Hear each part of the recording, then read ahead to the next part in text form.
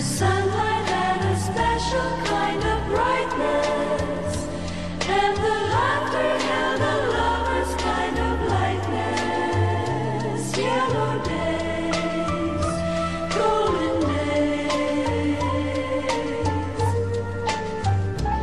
He would hold. Hey everyone, and welcome back to Vagina Slims. I am your host, Lauren Rose, and I hope that you are doing well today or tonight, whenever you're listening to this. It's about 9:18 p.m., and I just got this wave of inspiration to play some really cool kind of daydreamy music. That's actually the title of the first track I'm actually going to play. But yeah, I thought that we should start doing themed podcasts from now on. And I just want to say thank you for the support on my most recent one that I posted, because I know they were kind of infrequent for a while. So hopefully I can start getting these up about like every week or so. And my next one will have my friend Lucy in it as well, so that's something to look forward to. But yeah, this one isn't about rock and roll. It's hardly even about summer. It's just about being calm and still and dreaming of whatever comes to you when you listen to this music. So I'm going to stop talking and get right into the tunes. This first track is by a band called White Poppy. I think they're from Canada. I will check which part. Small band, and this is a track from them called Daydreaming.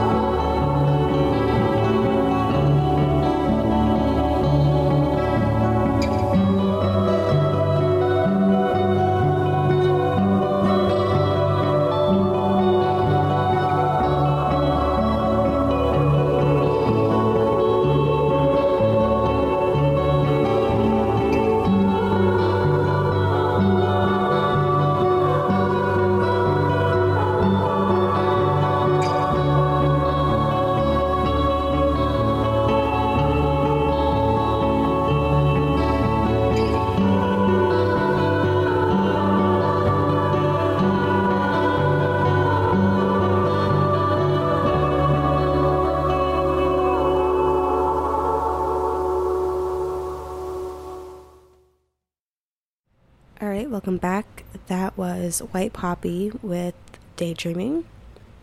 And I did a little bit of internet stalking, and it turns out White Poppy, I believe, is one person, one girl, Crystal Dorval, I believe. And I just went to the Facebook page, and she's doing a West Coast tour right now. Some stuff in Vancouver, which I think she's originally from or based.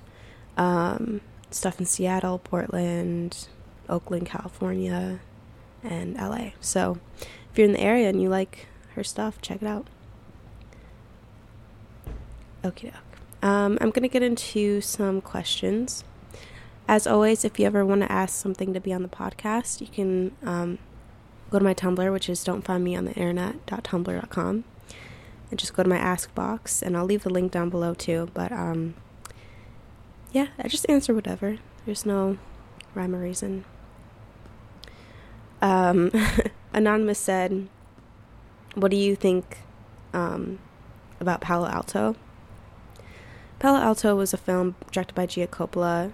I think it came out last year, based off of these short stories by James Franco, so it was kind of a collaboration. And it stars Jack Kilmer, who's Val Kilmer's son, and he's quite like the hot internet boy right now.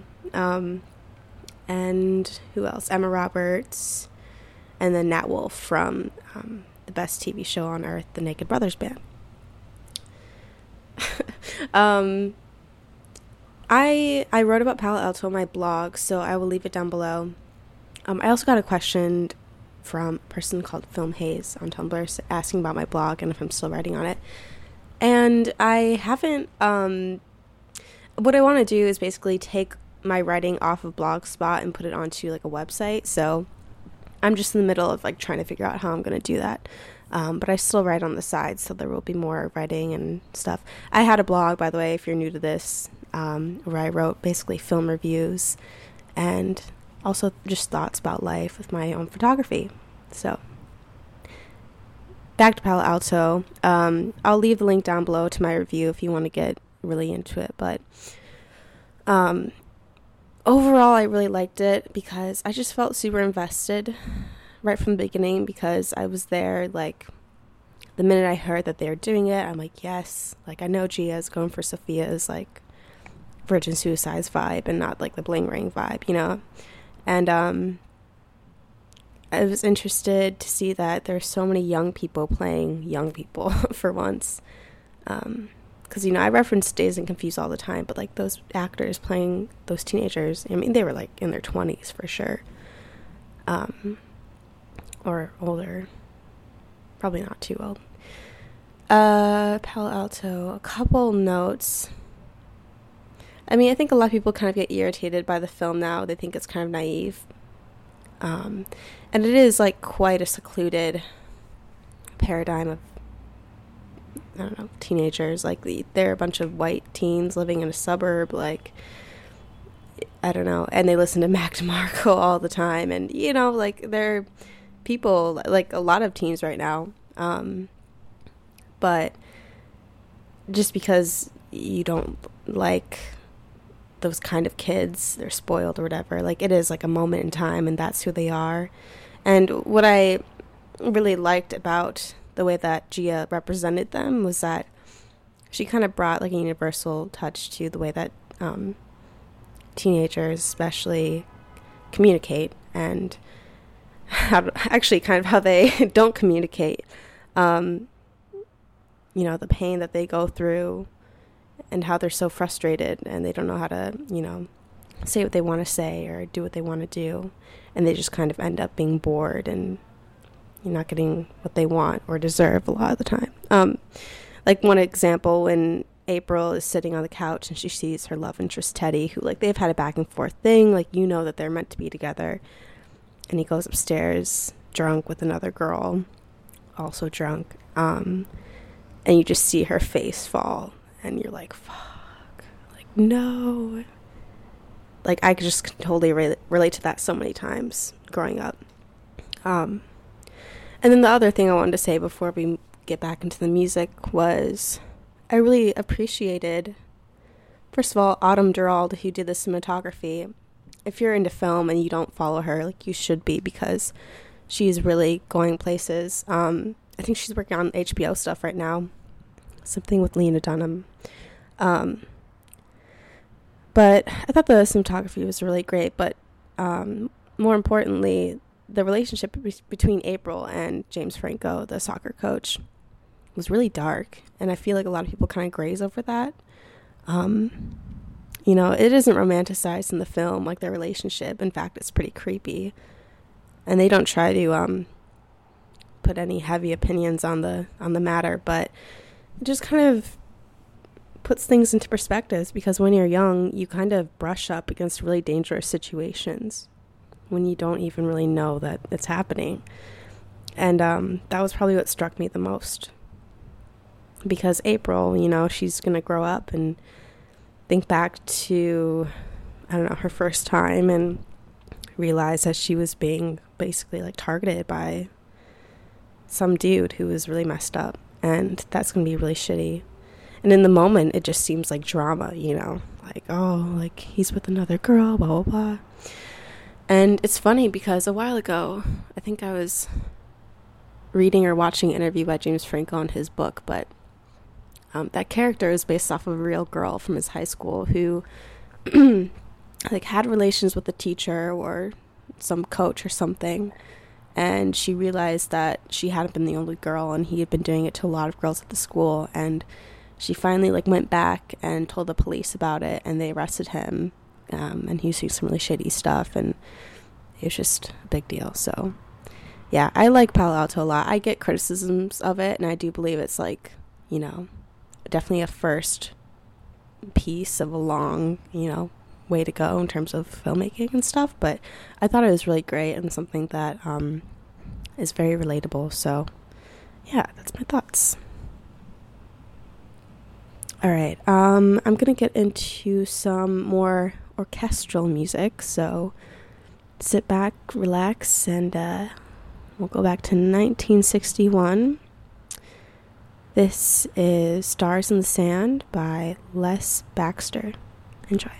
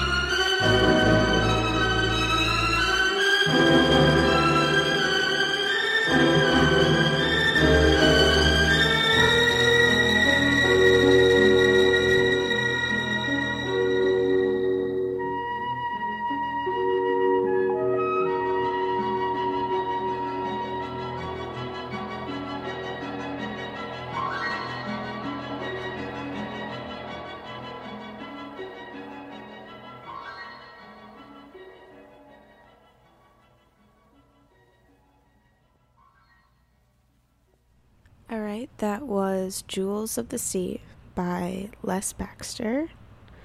So that is exotica music, which I just learned recently. And I thought it was interesting, so I typed that into Google, and I'm going to share with you a little funny article I was reading about it. Actually, kind of sad, but this is from the AV Club. I'll leave the link down below.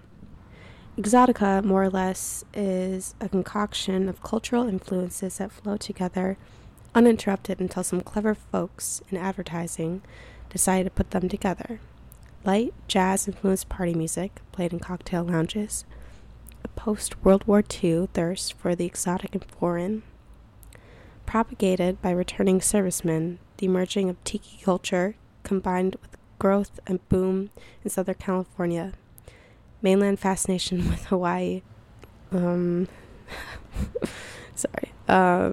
rise of surfer style, sorry, I'm skipping around here, and in what was one of the first post-war hipster trends, a demographic of cool middle-class men and women in search of something exotic to spice up their parties and nightclubs. It all gelled into the movement coined in the 50s by a record company executive that brought its own exciting sound and outlook to middle America at the time when even squares were looking for something new. I thought that was funny. So yeah, basically exotica music was created by probably people at like Capitol Records to commodify these, Hollywood movies that they are producing. But I do love the sounds. They're very like full-bodied and everything. And I just thought that article was funny, so I'll leave it down below. It's actually very interesting. And then Les Baxter was an American composer who did a lot of composing for films, mainly during, I'd say, like the 50s and early 60s. So yeah, I thought that was cool. Let's go back to Tumblr and answer a question. Transatlanticism said, seen any good films as of late? I have rewatched a couple good ones. I rewatched Children of the Corn, which actually is a terrible movie. It has like not even 1 star on Rotten Tomatoes or something like that. But I do like it. It's based off a Stephen King novel where these kids in a small Nebraska town basically kill all the adults because they're ordered to by this like corn god, and you don't know if it's like God or a devil, and then this college educated couple comes into town and they're like, oh wait, this is wrong, and then of course they get entangled in the plan and they try to like execute them and stuff. So it's a good film, especially for the fall. And then I've been watching Bully again by Larry Clark, which I love that film so much. What else? I got a lot of VHSs from my guy. He went to Cheapo, which is going out of business in Minneapolis. And this is a good one. I watched American History X for the first time, which is about this basically neo-Nazi dude who gets sent to prison for killing a black man, and he comes out of it, and I don't know, there's some issues with it towards the end, which I don't quite agree with. It has Edward Norton and Eddie Furlong in it. But it's really heavy and really interesting, an interesting look into a culture of people who, they are ignorant, but they use like education and, like what all neo-Nazis do, especially in America right now, is they use, literature as a means to, oppress and terrorize other people. And they call themselves like intellectuals and stuff. And clearly it's like barbaric almost. So, yeah. And then I also watched Detroit Rock City, which is kind of like a dude film, but I love Eddie Furlong and he's in it. And it's basically about these teenagers who go to a Kiss concert. Mayhem ensues. Alright, I'm gonna play one more kind of orchestral song before we move back into the contemporary music. Pardon my French, but this is Raymond Lefebvre. This is 4 semesters of French at a state university here. Sous les Hauts de Paris. I just randomly found this song on YouTube and it's beautiful, so I'm just gonna let it play. Enjoy it.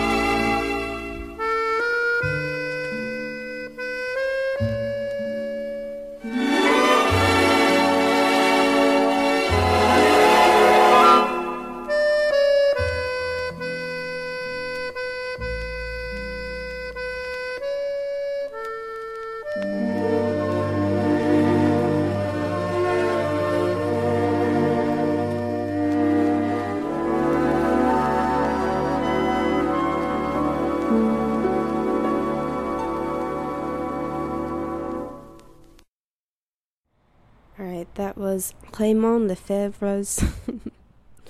Sorry, I'm just embarrassing myself. Sous les Hauts de Paris. Yeah.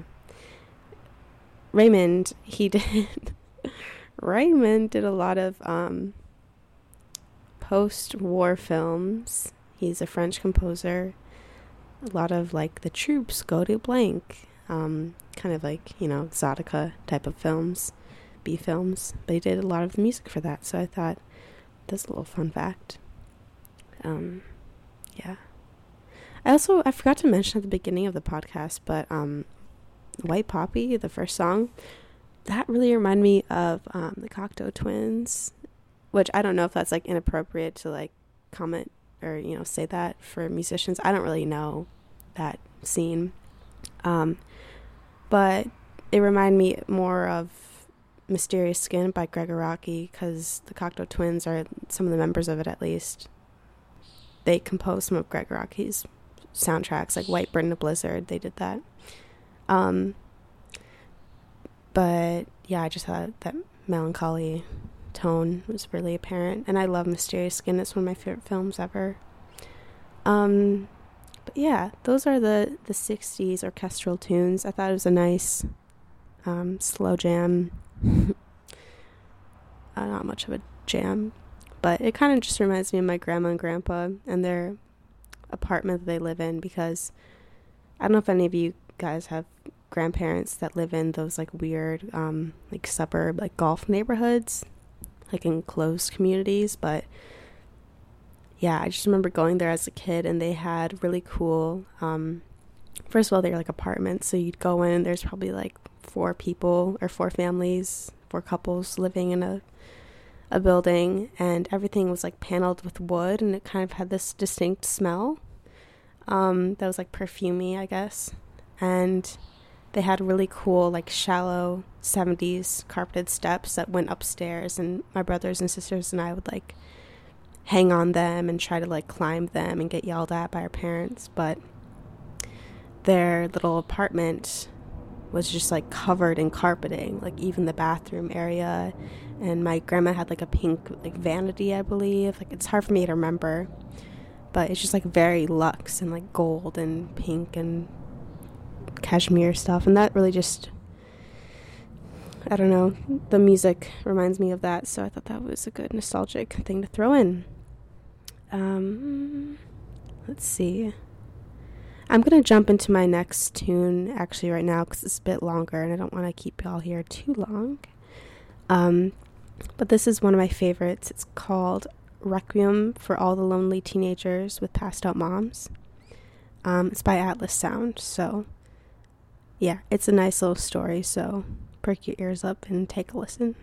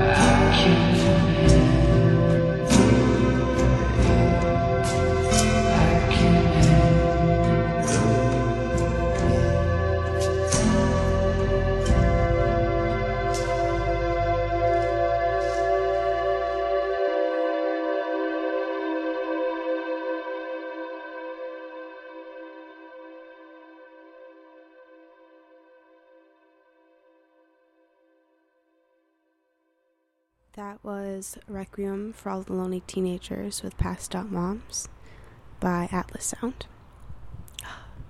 That's such a good song. There's like nothing I'd ever change about it. So sad. In fact, that song kind of like reminds me of Palo Alto a lot. You know, like that universal unspoken language that happens when you're a teen. We just kind of like have those, I guess, you know, it's not just when you're a teen. You have them when you're adults, but you learn how to suppress them more.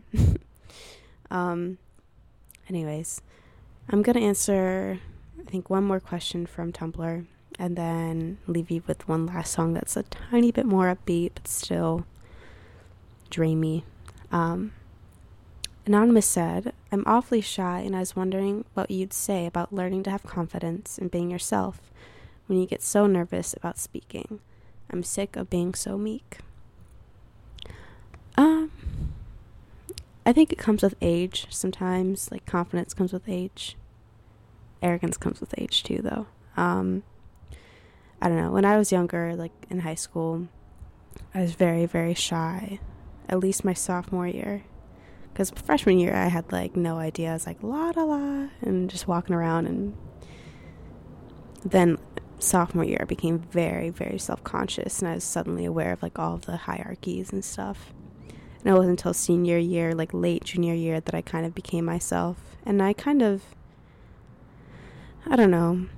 I think being a listener is good, because the people who talk the loudest are usually the dumbest, or, you know, like I said, the most arrogant. So it's not bad to be quiet, but if you ever want to say something, you should feel like you should say it, you know, or could say it. And I guess there's a couple things, like with anxiety, I always just think like, what's the worst that could happen? And then also like, what's my escape route? Like, if this all goes down terribly, like I can just leave, right? So that's like one thing that you can think about is, you know, am I trapped here? No, yes. And, you know, what's the worst that could happen? So usually after going through those two things, and yeah, I can get through it. Also, you know, finding yourself with feminism or within literature that you like, or music or movies, I think is a really great way, you know, and just like kind of being content. Also like being aware of your body. That was a huge thing for me. It was like learning that I could take up space, and like I could be somewhere and not have to like hide. And I don't know, actually, fun fact, when I was younger, I had a slight stutter. Like in high school, I just would get so nervous that I'd jump over my words, and I don't know. I got past it though. I think like learning to like accept your quietness and your ability to like think things through is really great and really valuable. So I don't know. I just do some self-care, self-tuning, you know, enjoy some things, and you'll grow into yourself eventually, so don't worry about it. Okay, one last tune for the road. I thought I'd play some Smashing Pumpkins. Fun fact, my original high school yearbook quote for my senior year was going to be a quote from 1975 of the Smashing Pumpkins, but then my friend convinced me that the song that I wanted to quote, which was 1975, was when they all sold out. And so I was like, oh. And then I did an Eddie Vedder lyric. This is called Cupid de Luck, from the Melancholy and Infinite Sadness album, 1995. Fun little fact, Cupid de Luck is a reference to, I'm reading this by the way, Matthew Luck, an English Baroque composer during the 17th century, who wrote the score to the masque entitled Cupid and Death, which is a story about Cupid and Death getting their arrows mixed up, thus causing great distress and humor to ensue. So that's cool. Everything tied together, didn't it? But yeah, thanks for listening as always, and I hope you enjoy this last tune. Stay in touch. We'll be doing another podcast shortly. Have a good one. Bye.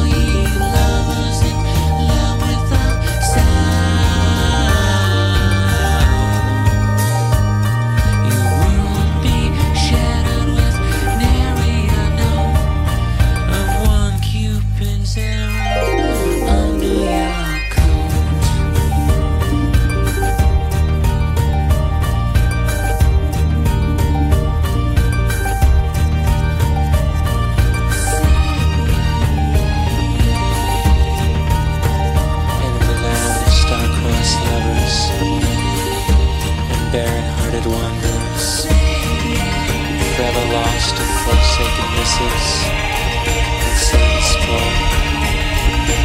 We seek the unseekable, and we speak the unspeakable, our hopes gathering dust to dust.